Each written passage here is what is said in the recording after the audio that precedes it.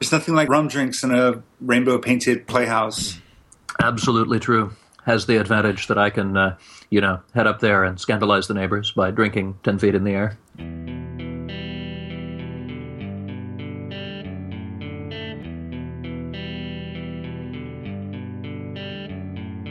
This episode is sponsored by Hired.com. Every week on Hired, they run an auction where over 1,000 tech companies in San Francisco, New York, and LA bid on Ruby developers, providing them with salary and equity up front. The average Ruby developer gets an average of 5 to 15 introductory offers and an average salary offer of $130,000 a year. Users can either accept an offer and go right into interviewing with the company or deny them without any continuing obligations. It's totally free for users, and when you're hired, they give you a $2,000 signing bonus as a thank you for using them. But if you use the Ruby Rogues link, you'll get a $4,000 bonus instead. Finally, if you're not looking for a job but know someone who is, you can refer them to Hired and get a $1,337 bonus if they accept the job. Go sign up at hired.com/RubyRogues. This episode is sponsored by CodeShip.com. Don't you wish you could simply deploy your code every time your tests pass? Wouldn't it be nice if it were tied to a nice continuous integration system? That's CodeShip. They run your code. If all your tests pass, they deploy your code automatically. For fast-free continuous delivery, check them out at CodeShip.com. Continuous delivery made simple. Snap is a hosted CI and continuous delivery that is simple and intuitive. Snap's deployment pipelines deliver fast feedback and can push healthy builds to multiple environments automatically or on demand. Snap integrates deeply with GitHub and has great support for different languages, data stores, and testing frameworks. Snap deploys your application to cloud services like Heroku, DigitalOcean, AWS, and many more. Try Snap for free. Sign up at snapci.com/RubyRogues. This episode is sponsored by DigitalOcean. DigitalOcean is the provider I use to host all of my creations. All the shows are hosted there, along with any other projects I come up with. Their user interface is simple and easy to use, their support is excellent, and their VPSs are backed on solid-state drives and are fast and responsive. Check them out at DigitalOcean.com. If you use the code RubyRogues, you'll get a $10 credit. Hey everybody, and welcome to episode 207 of the Ruby Rogues podcast. This week on our panel we have Jessica Kerr. Good morning. Coraline Ada Emke. Hello. Avdi Grimm. Hello from Tennessee. I'm Charles Max Wood from DevChat.tv, and this week we have a special guest, Noah Gibbs. Hey, good to be here. Yeah, we had you on a few weeks ago, but do you want to introduce yourself anyway? Sure. So I wrote a book called Rebuilding Rails about understanding some of the trade-offs in Ruby on Rails by building your own framework structured the same way. So it's sort of an understand the internals, but not necessarily all the APIs. And you had me on a few weeks ago to talk about deployment, because I'm also teaching a class called Rails Deploy in an Hour, which is basically a quick setup with all the tools you normally want to use for deployment, Chef, Capistrano, stuff like that. But I just give you all the code in an initial setup instead of making you work through all the systems. Got it. I'm kind of curious to get this started. Did Please? You build things the same way that they're built in Rails, or did you kind of explore different ways of doing the same things that we have in Rails? Mostly I tried to keep the structure the same, because a lot of what I'm doing is trying to show why Rails does it the way that it does. Okay. And so it comes out as kind of a guided tour through Ruby metaprogramming, because a lot of Rails is structured around the way Ruby lets you do it. I talk a little about other ways to do things, but primarily it's once you understand how the metaprogramming that's available works, it's kind of obvious what the trade-offs are with Rails. Not everything's like that. There are a few things that I structure a bit like Sinatra, especially, say, my early routing. So is part of your goal to dispel the idea that Rails is too magical? Part of it is to guide people through the magic. I think dispel the idea is a little bit strong. My experience is that if you teach people deeply about metaprogramming, they either decide, oh, this isn't magical at all, and they love it and they dive in, or they look at this and they go, wow, this is horrible now that I understand how it actually works, and they fall farther back out. I'm a big fan of special purpose tools. A given tool is usually really useful in some cases and not others. And I find that just by showing people all the details of how this metaprogramming stuff works, yeah, most people tend to either really dive into the tool or really pull back from it. So dispel the idea is a bit strong. You know, it's totally possible to come through my book hating all the stuff Rails does instead of loving it, but at least you'll hate it in an educated way. I like that. I love it, of course. I mean, I wrote a book on it. But yeah, it's not for everybody. I mean, one of the joys of this explosion of server tools we've got, and, you know, all the users don't have to have all your stuff installed, is we can just use tools that are not appropriate for every situation, as long as we pick the right ones. So that's always been kind of my focus, is I'm going to show you this special purpose tool that is really good in these cases, and then tell you what cases I think it's good for. and which cases you think it's bad for? Yeah. Sometimes explicitly, sometimes by implication. But if you mean what tools do I think Rails is bad for? Just off the top of my head, it's not the best thing in the world for building an API. I mean, I'm still looking at the Rails 5 modifications, but the fact that they're adding a whole bunch of stuff to make it good for APIs means they've noticed that it's not perfect for that. The magic and the amount of structure that it's got means that it's not amazing for high performance. It also means that if you're doing something simple enough that Rails doesn't help you much, it complicates debugging having those extra layers. So mostly Rails is not as good for really simple cases, API sort of cases, high performance cases. That doesn't leave very much. It leaves a lot. It leaves a lot. So one thing that it's really good for is a small team throwing up a website that will be used by human beings using HTML in a hurry. And it turns out that's nearly every startup. And the reason it's good for that is because your framework can do a certain amount for you security-wise, and Rails does about as much as any framework can do. Even in, say, Rails 4, they were still adding new things that gave you much better security by default. And then they've got the Rails Security Guide, which does a really good job of explaining what they can't do for you. One thing that I think is underrated is that if you've got a small team that is putting stuff together in a hurry and they're going to be kind of sloppy, a somewhat sloppy built-in-a-hurry Rails site is going to be more secure than almost any other sloppy built-in-a-hurry site you can do. And then you can further secure it when you've got the time. But it's going to come out less horrible security-wise when they've done that. And nothing stops you from putting an API server beside it. I mean, nothing stops you from building your API in Sinatra quickly, building your app in Rails quickly. And given the Rails routing system, you can do that in a massive hurry. One of the things I explore in the book and talk about is how Rack is used all the way up and down the Rails stack. And so if you've got a Rack app, like, say, a Sinatra app, it's really easy to just shove that directly in your routing table. It's really easy to just route, certain requests to it. And I'm curious about the origins of this book of yours. I hear from a lot of people, particularly first-time authors, that they wrote something because they wanted to understand it better. Is that part of your motivation here? That's a little of my motivation. What I really did here was I wrote the book I wish I had had. So I had 10 to 15 year career in C and C++ and systems programming, deep down in the bit stuff, and hadn't done a lot of web programming when I came to Ruby on Rails. And so what I thought was missing when I got there was a book that assumed somebody understood programming pretty well, but didn't necessarily know the stuff that was specific to Ruby and really didn't know the stuff that was specific to Rails. And so taking that apart layer by layer was exactly what I wish I could have done right when I started. I did all that on my own before I wrote the book, but the book was kind of my way of handing that knowledge to somebody else, the same way I, had to do it for myself. Something we've talked about on this show before is the practice of code reading. Mm-hmm. I'm curious, how did you go about learning everything you needed to know to understand how Rails works? Sure. So I was, as I said, a C and C++ guy for a long time. I've always been a pretty fast code reader. And when it takes hundreds or thousands of lines to do anything interesting, you get pretty good at seeing the overall structures, but stopping when something's complicated or interesting or looks bad to really sort of drill into it. So this will sound worse than I mean it, but in some ways, reading Ruby code sort of feels like, I don't know, like preschool posters to me. Like there's just so little there. And it's so easy to read it all, that I can analyze it pretty deeply while barely having to pause. C code is just harder to read. I mean, if you're for a given amount of functionality, because there's so much more of it to do the same thing. And so I was used to, if I'm going to read code, sit down for hours, plan to go, deep into these weird special cases. And mostly Ruby code just, works better and reads easier. And of course, the Rails code base is very clean. It's extensively peer reviewed. It's really well put together. They rewrite little chunks of it all the time.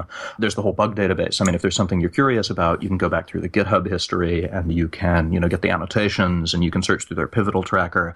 Compared to any C code base I have ever read, the Rails code base is like literature. So if somebody wants to jump in and kind of rebuild Rails or build their own web framework, where do they get started?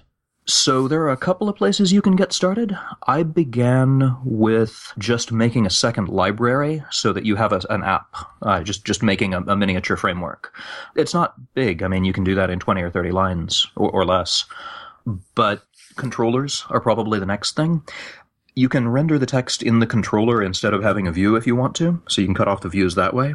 It's really easy to just not call to models, and so you can, cut off the models there. I'm not saying that's best practices, and you should always do that. But if what you want is the smallest little web framework that you can get, controllers are a good place to start. And then the next thing is probably views. You can implement a controller framework in 15 or less lines, depending on what you want. You can implement a view framework in a similarly small number of lines. Urb is built right into Ruby these days, and Arubis is really easy to use. Most of what surprised me as I was building this was how small the smallest version of each of these things can be, how small your simple view framework can be. I've got a talk I give called something like the 5-Minute Ruby Web Framework, and it's literally a 13-line mini Sinatra. Like, it only supports GET, but you can write the Sinatra-style routing language in under 15 lines easily. I think a lot of people see something like that and they think, so what is the rest of this cruft? Yeah, and sometimes that's a fair question. I will say that Sinatra itself is kind of dirty in internal structure. I had the good fortune to work with the folks at OnLive until recently. The company sank. But I built a custom Ruby framework on top of Sinatra. We did some really interesting things there, and we did at least manage to open source that. But one of the problems we persistently had is that Sinatra is structured a little bit weird, and so if you want to replace parts of it or hook into it, it's hard to do. I mean, that's not always a criticism. Sometimes a framework is just very self-contained. It's not designed for hooks.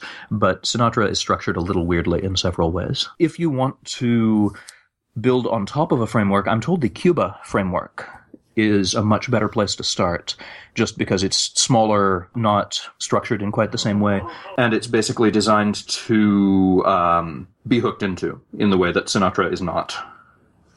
Have you looked at the Lotus framework at all? No, I have never looked at the Lotus framework. It's supposed to be a lot more modular. That makes a lot of sense. Yeah, Sinatra is not at all modular. Sinatra is definitely not built to be taken apart. So what I would say with Sinatra is that if you're looking for a framework at that level, you can build a very simple framework on top of Rack. I think some of the cruft in Sinatra, some of the additional line count, is because Rack was not as good when they started. Rack has sort of grown upward as the frameworks have grown downward to take over more and more of the functionality. One of the things I found in Rails repeatedly was it was surprising how much interesting deep Rails functionality was entirely handed over to Rack. As it couldn't have been in much earlier versions. So things like cookies and sessions and how they track that stuff, Rack does the vast majority of that at this point. And it didn't originally. Can you talk about what the core functionality is? The core functionality of Rack? Yeah. Okay, sure. So I usually start by saying Rack is the Ruby equivalent of CGI, with as good an API as you would hope for from the Ruby equivalent of CGI.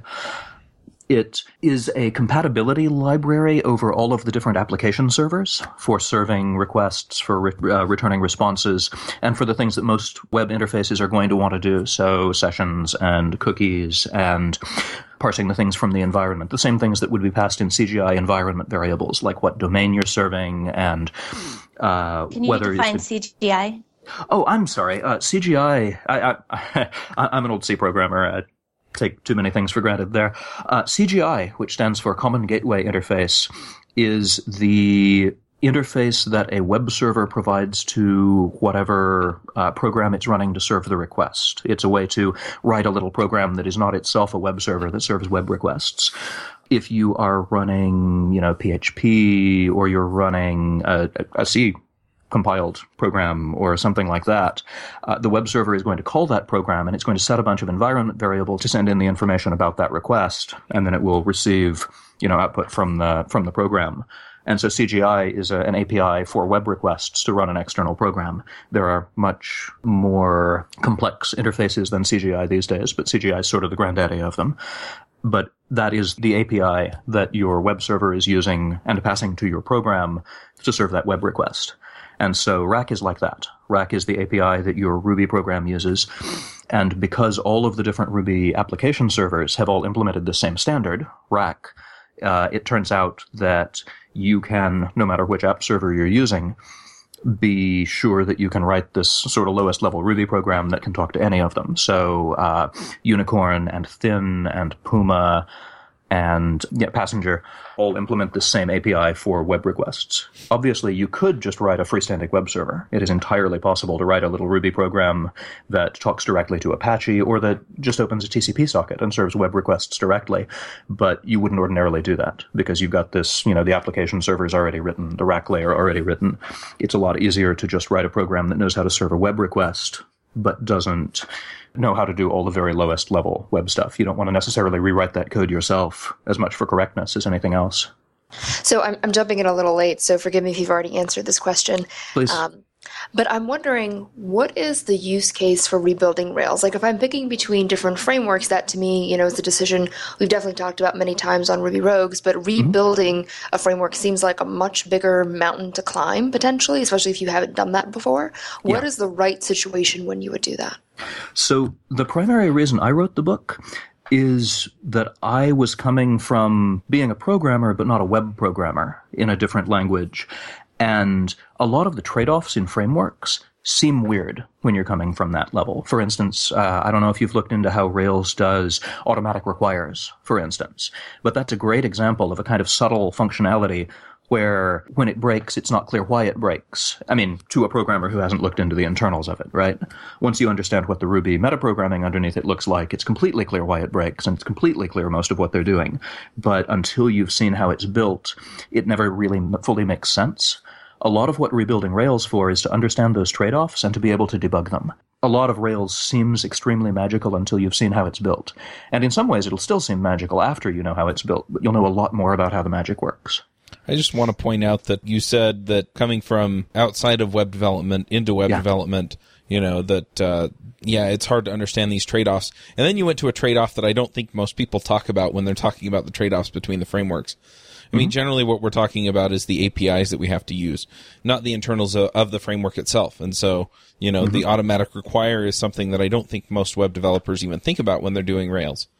And so I just thought it was interesting that you went there instead of saying, well, the routing or the asset pipeline or the way that you handle certain types of requests. Absolutely. So I would say that like most large frameworks, Rails is a combination of those two things. And it's kind of hard to tease apart. You can't say, I want Rails, but I don't want to do the automatic require thing, for instance. Right. It's getting better about some of the pieces being separable, but at the top level, it's everything all the way down. If you want to separate it, the first thing you do is scrape the top level off. Like you can just use active support or you can just use active record. So yeah, to me, those are the same kind of trade-off, but I agree, a lot of it is not exactly web-related. Rails is both a programming model and happens to also be used for a web server, if that makes sense. The programming model is interesting. I mean, Avdi, for instance, has written a book on why that's not perfect for large projects, and I think he's right on that. I've always been a fan of the idea that Rails is a wonderful front-end framework, but is clearly structured around fielding individual requests. Once you get to the point of having like a long-standing service that wants to keep doing things, Rails is a terrible pattern for that, and you should separate that out of your Rails code base and into a second code base sitting next to it. But yeah, so Rails is both of those. The web patterns are interesting, but I would say that most of the web patterns, rather than the programming model patterns, are not quite as weird. I mean, they're a little weird. If you look at how controllers pass variables to views, for instance, that's something that feels really natural to a novice when they use it, but the implementation isn't necessarily obvious unless you've seen how Ruby does metaprogramming, and then it's obvious again. So that's nice, because that actually feels a lot less magical when you're done. Oh, look, I can get a list of instance variables. Oh, I can turn that into a hash table. Oh, I can pass that hash table through and set it as variables. Until you realize that that's a pretty standard Ruby thing to do, it looks like magic. And as soon as you realize Ruby does that, it's not magic anymore. That's less of a trade-off. That's actually one where I wish I'd explored the trade-off more in rebuilding Rails. Have you seen a gem called Decent Exposure? I think I've heard of it. Okay. I found out about it because Obi Fernandez mentions it in The Rails Way. It's interesting because instead of... It tries to replace the model of passing instance variables through as much as possible. And what you do is you declare a sort of view method where you say, here's the method name, here's how you generate it. If it gets called, then go ahead and do this. But the idea is that the controller defines pieces of data that the view will have access to, and instead of setting them into a variable, it makes a method that's callable on demand, usually by a bunch of different view methods. And so the controller actions mostly go away. As much as you can, you make the controller actions go away. And it's not a response to the request as much as it's a set of pieces of information the view can have, and things the request sets as parameters are how that gets looked up. It's kind of a very functional programming way to look at it. I'm not doing an amazing job describing it. It actually looks very natural when it's done right. I'm curious how you feel that approach compares to an approach that I've seen advocated more recently, which is to try to just instantiate a single view model type object. So basically a controller, besides for the sort of built-in variables, a controller is going to just be setting like one instance variable and passing that down to the view. And then that instance variable refers to a kind of view model object, which has everything else that the view might possibly need. Is this pretty much the same thing as a presenter object? This sounds like a presenter object, but I might be misunderstanding. It could be. I think they could be considered related. In my experience, presenters know a bit more about formatting. About translating data into HTML. A view model is really more about here is the collection of information that the views might possibly need. But there are also form objects that are similar to this. Yeah. So I'm a little lukewarm on the view model object stuff that I've seen. I'm probably out of date. I remember it's always been kind of the goal that your controller will set a single instance variable that's passed to the view. Like that's been part of style guides for Rails for certainly 3 or 4 years and probably longer. I find that very often the views that I produce need to know several things about objects that are not necessarily related to each other. So to admit bias here, I'm mostly an analytics guy, and so a lot of what I build in Rails are analytics dashboards. And an analytics dashboard is very often, here's a bunch of different graphs, show a bunch of things about those graphs. And I can make them single object really easily by breaking it into a bunch of independent AJAX requests, but then I'm making decisions that have latency implications in order to keep my code clean. And to me, that always feels, weird. If clean code is making my overall performance substantially slower, I usually treat that as a smell in my methodology. So the idea of just combining these multiple otherwise unrelated things into one object so that I can package it and pass it to the view, I don't know. To me, that's not a win. Putting it into a single, it's like if you had a single @data object and you just shoved everything into the @data object, pushed it through, and then pulled it out of the @data object instead of using instance variables. You could do it. There's nothing especially wrong with it, but it's taking something that Rails does really well and getting rid of it. Yeah, usually what I've seen is you essentially have this view model, which you can think of as a presenter that's mostly about the entire view. Yeah. I've seen presenters where, it's a presenter for a particular piece of the view. True. And so this is generalized across the entire view. So it's not just a container that has all the information in there. And yes, you could do all of this with the instance variables or @variables, whatever you want to call them. Sure. But basically it's then intelligent enough to say, okay, I want the user's name. And so instead of doing presenter.user.name, you just presenter.user's name. And have it work out that way. And so you can put a little bit more logic and tune it a little bit more toward, what data needs to show up there. And I think we talked about a similar pattern last week when we talked about Trailblazer as part of what it does. But yeah, there's a lot of, I think you really, when you were talking about frameworks, I think the same thing applies with a lot of these approaches. There are trade-offs, and it may work out better for you or it may not. One of the things I like about presenter objects is that very often it's not clear if particular logic is business logic or visual logic, view type logic. And sometimes the distinction between this is business logic that belongs in a model versus this is formatting logic that belongs in a view is really blurry, is like very, very blurry. And so a presenter gives a unified place to put both of those. Mm-hmm. A presenter is allowed to have business logic as long as it's about how you lay out something that you are showing. And so I see a lot of value in unifying the model logic with the helper logic in that way. I see a lot less value in making sure that there is one object that has everything the view is going to use passed through.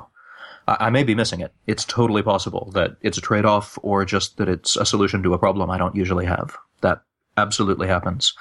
But I will say I haven't found a problem the shape of that solution. I want to go back into kind of the framework design and Rails, how Rails is set up. I'm curious, what are the things in Rails that we kind of take for granted, or most Rails developers take for granted that they don't even realize the framework is doing for or to them? Sure. So Rack is the big thing I wind up talking to people about here. Rack is interesting because it's not only the lowest level interface, it's also an intermediate interface. You can have what are called rack middlewares. I like to think of them as like pancakes because you can build an app out of a stack of them. But the request can be processed on the way in. It can be fielded by the middleware. It can have parameters changed. It can just be passed straight through with no modifications. And then once the app has handled it, it can also filter it on the way out. So you've got simple middlewares like, say, add a content type to the headers, or you've got middleware for things like do basic HTTP authentication, and if the password doesn't match, then just don't let it through to the app. Rails already builds a giant middleware stack. I think it's on the order of 20 pieces of middleware for most configurations at this point, and that's just getting down to the Rails layers. That's not counting the stuff that is effectively Rack middleware, but isn't necessarily registered with Rack in the same way. And so routing is the same thing as Rack. What I mean by that is what the framework's doing for you is it's routing all the Rack middleware stuff for you down to the routing layer, and then in the routing layer, everything is made of Rack apps.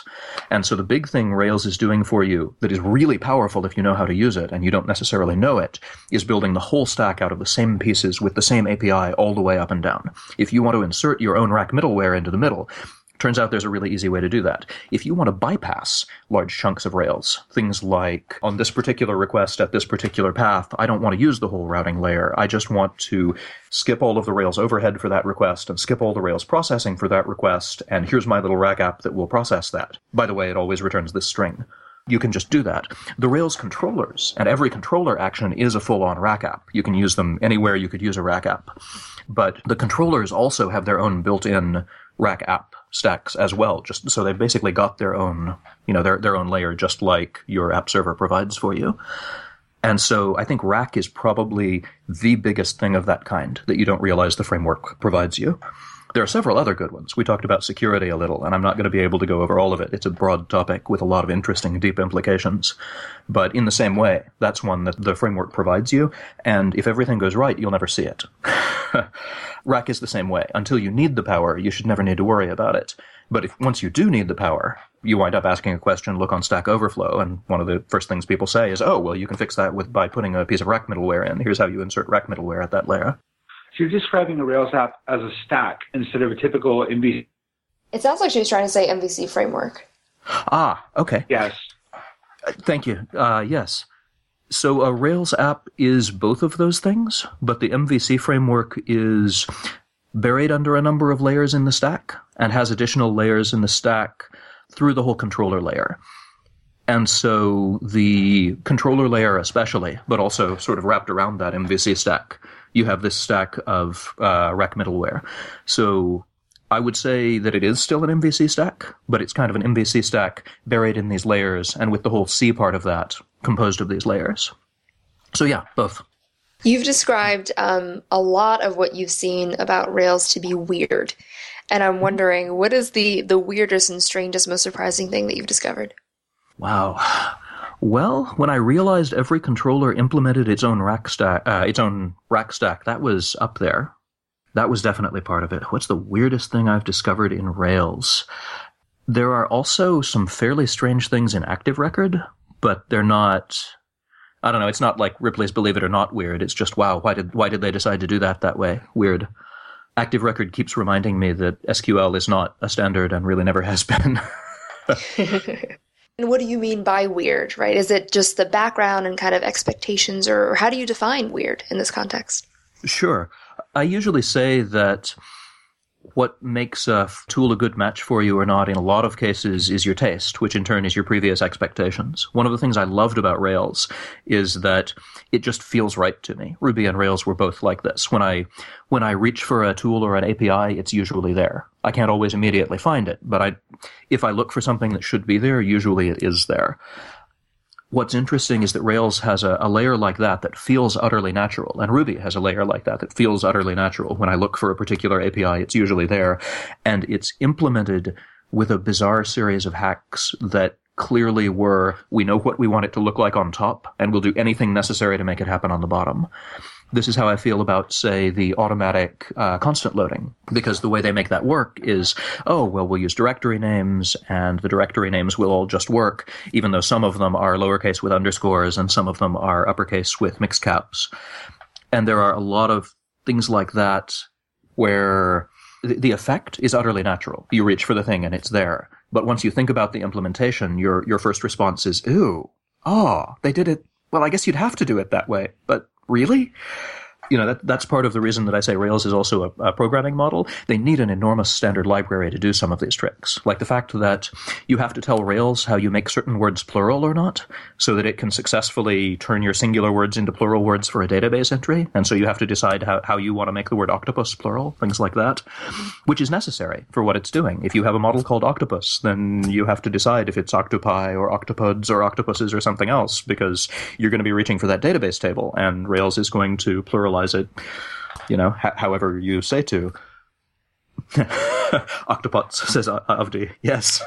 I wonder how often that happens. Like, is that a problem that's unique to Rails, or is that just a side effect of trying to make something feel so natural and so, obvious that the internals almost have to be a mess? Is that usually how it works? So I'll again show my bias here. I was a C programmer and a systems programmer for a very long time. And the way that usually works out in that world is that the code base is so huge and it's so hard to get an overview of it that they try to keep it internally consistent at the lowest level, because the lowest level is most of what you can see. Many of these kinds of cleverness are considered a serious code smell in that world, because the projects are so big, one person can't keep the whole thing in their head.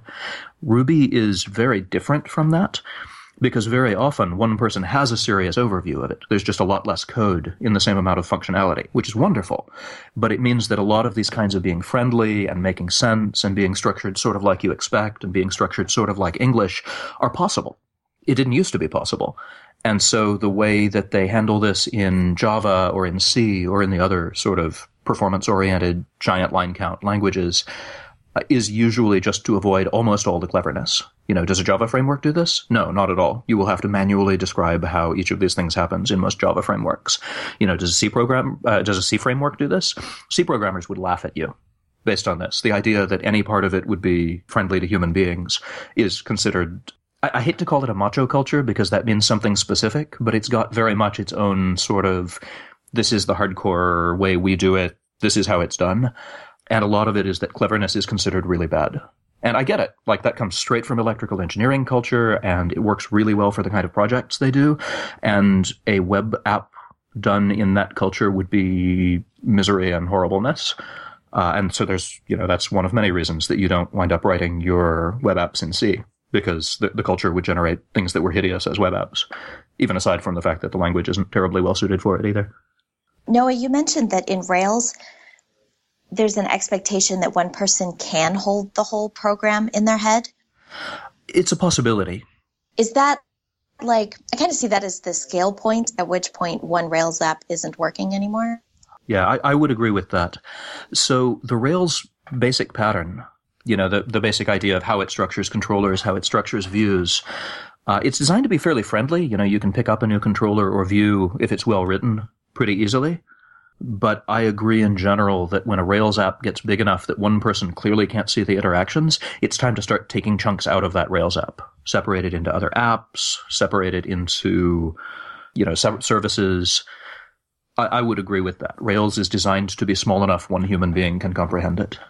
And a lot of the trade-offs it makes, like having these additional services, additional libraries that are just magically available, are very much designed around the idea that one person can keep the non-local effects in their head.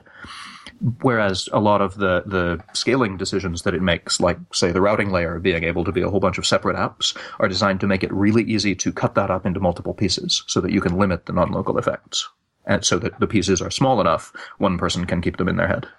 Exactly. It's not really just Rails. It's any application needs to be broken up at the point where one person can't keep it in their heads, eh? Absolutely. Having pieces that small is really, really valuable. Not everything can do that. What I say about, say, Java is that if you were going to have 100 programmers all working at once on a giant monolith, with no question that monolith should be in Java. Whereas the Rails approach is, what if you... Well, it's a language that is designed to limit the amount of damage you can do to other programmers. It intentionally limits non-local effects as much as it possibly can. Now, my take on that is that you should not have 100 developers all working on the same giant monolith. Just avoid that situation as much as possible. But for the same reason, I can't remember where I saw this great discussion on IDEs, but talking about how, every Java IDE has to be able to scale to multiple million-line code bases. Wait, didn't you just tell me that the big problem is that the code bases are too big? And now you're making sure the IDEs make it easier to have the big code bases? Isn't that, bad? At which point, if you're talking to an IDE developer, they'll laugh and then go right back to what they were doing. And the answer is yes, that situation is bad and we are making it worse. And then we laugh and go right back to making it worse. I'm a big fan of the IDEs for reading those million-line code bases. And then I go switch over to Vim when I want to write something intelligible. Yep. Yeah. Well, if you write tools that make you keep it in your head, then you're going to produce code that is small enough to keep in your head. And you'll get laughed at more by people who consider themselves real programmers based on line count, but you'll also produce much better code. Exactly. I don't know. In that vein, do you think that Rails be better programmers? I think that Rails programmers have a combination of pressures from the framework, which make them much better programmers in some ways and much worse programmers in others.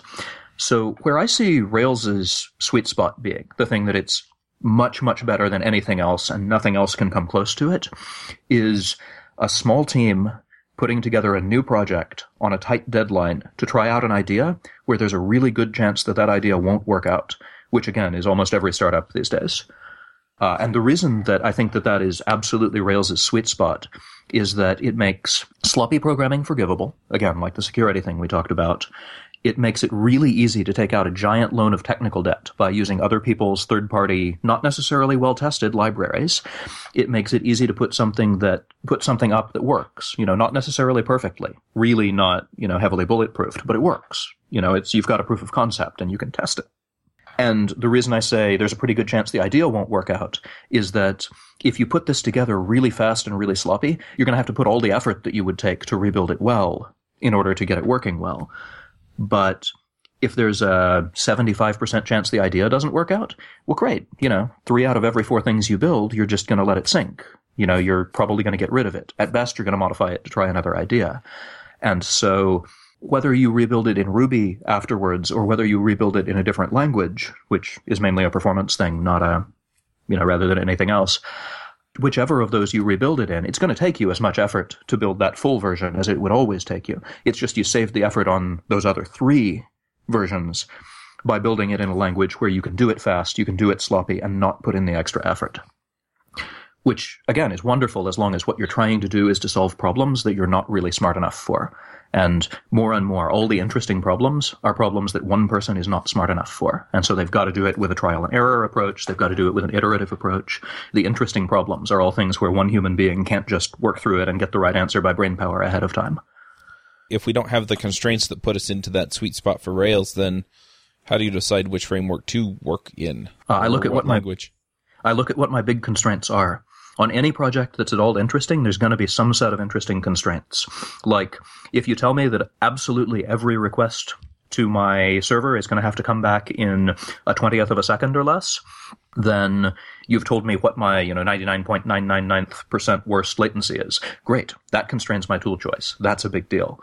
If you tell me that I'm going to have to put it together with 3 guys in 2 weeks, well, then I'm going to look at something like Rails, where I can put something very quickly together, but it'll still work well.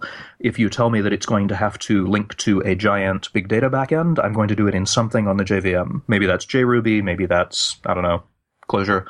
But that gives me a constraint that I can work with. If there are no interesting constraints on the problem, well, then why are we doing it? There's got to be some use for it, right? If you're doing it in a startup sort of situation where you're trying to make money off it, your constraint is almost always time, because it's money and those interchange. But an interesting problem has almost always got either a hard constraint or a goal, and the goal makes a constraint. The goal tells you what's important. So yeah, I find what the interesting constraint is, and then I pick a tool that's designed for that constraint. And these days, there are so many languages, so many tools, so many frameworks, I can find something that's aimed at that constraint.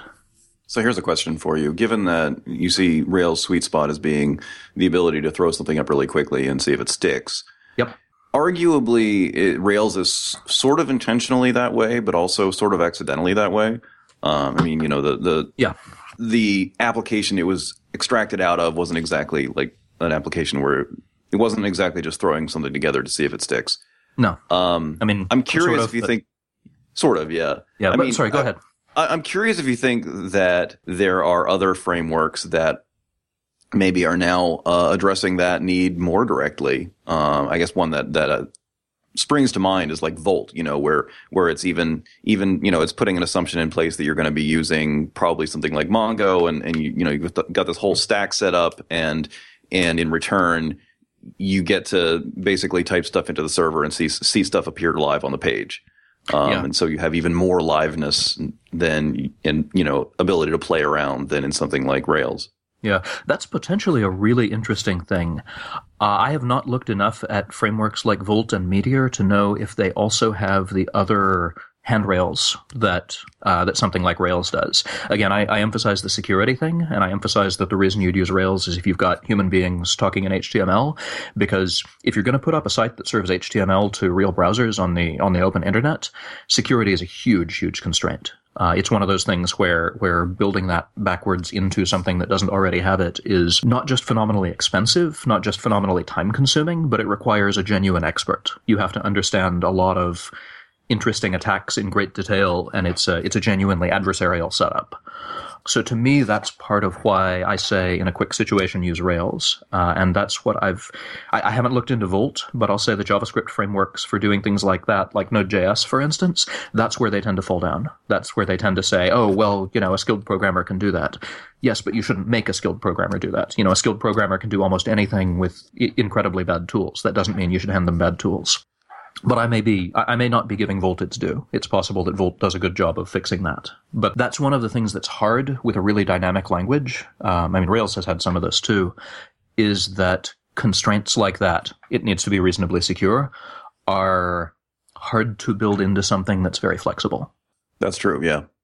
But I think there's definitely a place for that. One place that I think Rails falls down hard is highly server interactive applications. You've probably seen how bad it is setting up a chat server properly on Rails. Anything where you exchange a lot of information with the server after the page is served.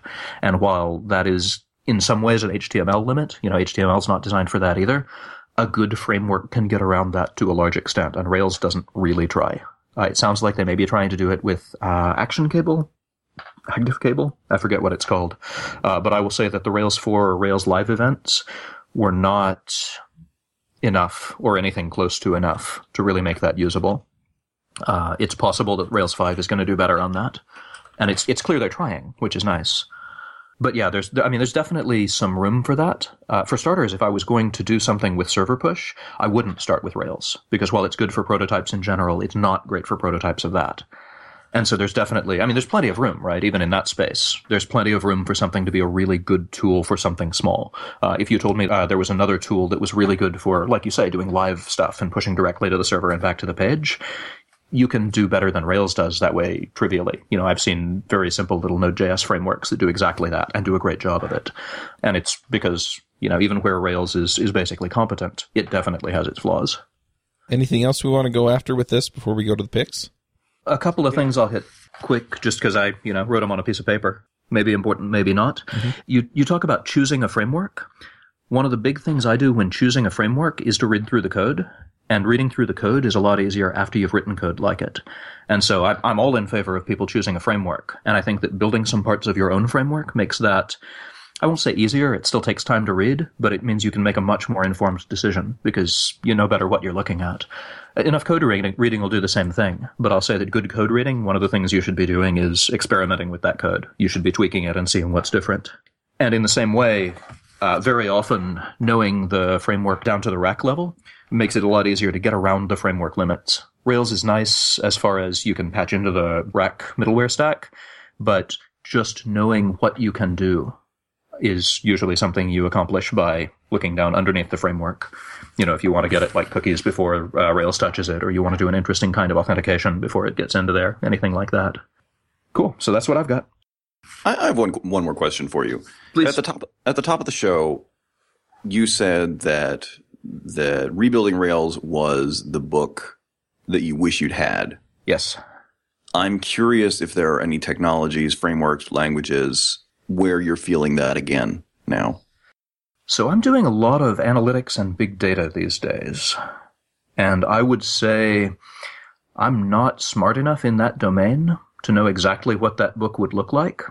I think every so often about writing a big data book like this, because I've done a lot of poking into, say, Cassandra, which is really interesting, under the hood, down in the data structures, stuff like that. But what I really want is some kind of a down deep understanding of the distributed systems stuff. And once I'm smart enough to write that book, I probably will. But I'm pretty sure that book doesn't exist yet. I really wish it did. Oh, no, I have a recommendation for that. Oh, okay. Martin Kleppmann is currently working on a book about big data and distributed systems and the trade-offs that the different technologies make. Mm-hmm. I'll find a link and post it in the show notes. Sounds great. Yeah, I found a lot of trade-off stuff. What I'd really like is, do you guys know Aether? He does the Jepsen Call Me Maybe stuff. Yes. Yes. So that's a lot of what I feel like there's a big gap on, and I can't be the only one. There's a reason his stuff is so popular. I understand a lot of the differences in the trade-offs that the different technologies think they make, but what I don't usually know is enough to see the holes in what they're doing. I can see some of them. I can find the big obvious holes in what they're doing, but that's what rebuilding Rails taught me enough to go do with other frameworks, and what I just don't have the ability to do in distributed systems yet, with the understanding that distributed systems, it's a lot harder to do that than with Ruby web frameworks. Cool. All right. That makes sense. Let's go ahead and do the picks. Avdi, do you have some picks for us? I have a pick, and this is going to be another of my silly office supplies picks, but I'm going to pick a brand of garbage can. I'm going to pick Simple Human garbage cans. We got one for our kitchen sometime last year, I think, and it has been the first step, I don't even know what they're called. The kind where you step on a pedal and the lid comes up. Been the first garbage can of that kind where the pedal hasn't broken within 3 months. They're really sturdy. They're more expensive than most of the stuff that you would go out and find when you were thinking, hey, let's go buy a new garbage can. But seems like they're worth it. They're pretty well designed. So yeah, Simple Human garbage cans. That's all I got. All right, Saran, what are your picks? Sure. I have two. They're both articles. So the first one is called Etsy CTO on its conservatively crafty tech philosophy. And it basically interviews CTO Kellen Elliott McCrae. I don't know if I'm saying that right. And he talks about kind of how they pick tools and what they used to do and what they do now. And just talks about their tech philosophy. And I thought it was interesting in the context of picking different frameworks and picking, what you use. He goes in depth about that at Etsy. So I thought that was cool. The second article is called Death of a Programmer, Life of a Farmer. And it's a story about someone who was basically just tired of being a programmer and decided to raise, I think it's lamb or goats or farm animals and farming, and talks about their trials and tribulations and what it was like. And I thought it was an interesting read. All right. Jessica, what are your picks? I have one pick. It's a great pick. So the other day, a couple weeks ago, I was at Craft Conference in Budapest, and it was a great conference. It was really amazing.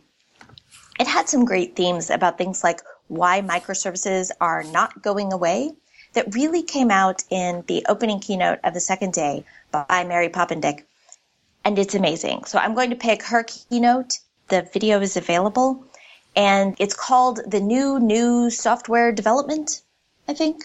But she starts from 40 years ago when she started programming and gives a lot of context about why the industry is moving in the directions that we're moving and what that means for the teams of the future and the software of the future.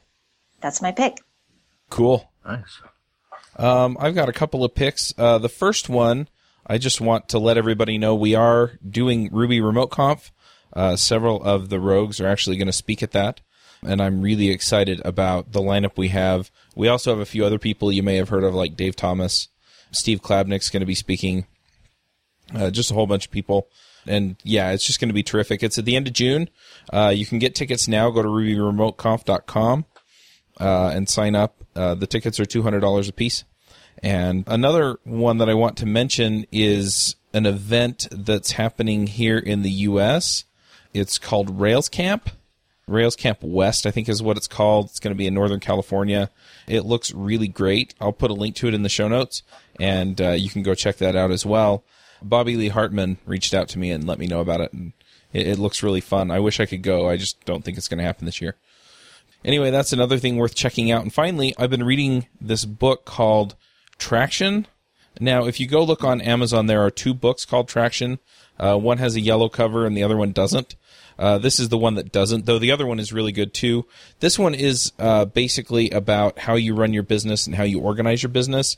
And it's kind of making me think about the way that I arrange things and think about accountability in the business and things like that. So if you are running a small business or you're an entrepreneur, then I highly recommend that book. I recommend the other Traction book too, but this one's really good. Noah, what are your picks?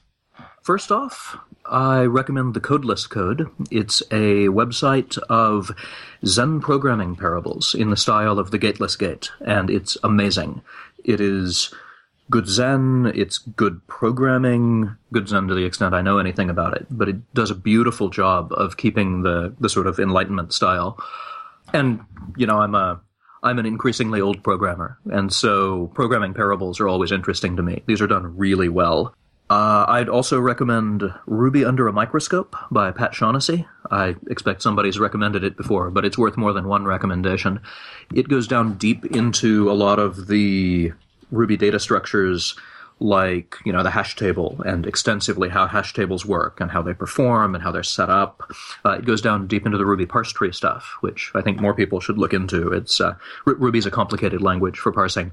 Anyway, Ruby Under a Microscope by Pat Shaughnessy is fabulous. And then as a last pick, so my book does a really good job of hitting the overall structure of Rails, but it doesn't do a good job of hitting the individual Rails APIs and talking about that. Many of my things are named, have different names for the methods. I certainly don't have a giant extensive active record. I'm mostly doing just enough of the Ruby methods to show you the structure of Rails and the trade-offs of Rails. So the opposite approach is the Rails Way by Obi Fernandez. I think they're up to the Rails 4 way. And so if you want a companion book that does the things I do well badly and the things I do badly well, just to get the balanced view, the Rails 4 way by Obi Fernandez is a great choice for that. And that's me. All right. Well, thank you for coming and having this discussion with us. If people want to find out more about you, about Rebuilding Rails, or get the book, what are the best ways to do that? Well, Rebuilding Rails is at rebuilding-rails.com. My blog on lately more deployment topics, but Ruby topics, is at Codefolio, codefol.io. And you can also find my class at railsdeployinanhour.com with dashes between the words. So those are all great ways to find me. I'm easy to Google. It's not hard to find my email address, so I'm very happy to field questions from anybody who'd like to email me. If you have, you shouldn't have any trouble finding me, but you can leave a comment on the blog if you have any trouble finding my email address. I'm pretty friendly. All right. Well, thank you, everyone, for listening. We'll catch you all next week. This episode is sponsored by Mad Glory. You've been building software for a long time, and sometimes it gets a little overwhelming. Work piles up, hiring sucks, and it's hard to get projects out the door. Check out Mad Glory. They're a small shop with experience shipping big products. They're smart, dedicated, will augment your team, and work as hard as you do. Find them online at madglory.com or on Twitter at madglory. Hosting and bandwidth provided by the Blue Box Group. Check them out at bluebox.net. Bandwidth for this segment is provided by CacheFly, the world's fastest CDN. Deliver your content fast with CacheFly. Visit CacheFly.com to learn more. Would you like to join a conversation with the Rogues and their guests? Want to support the show? We have a forum that allows you to join the conversation and support the show at the same time. You can sign up at rubyrogues.com/parley.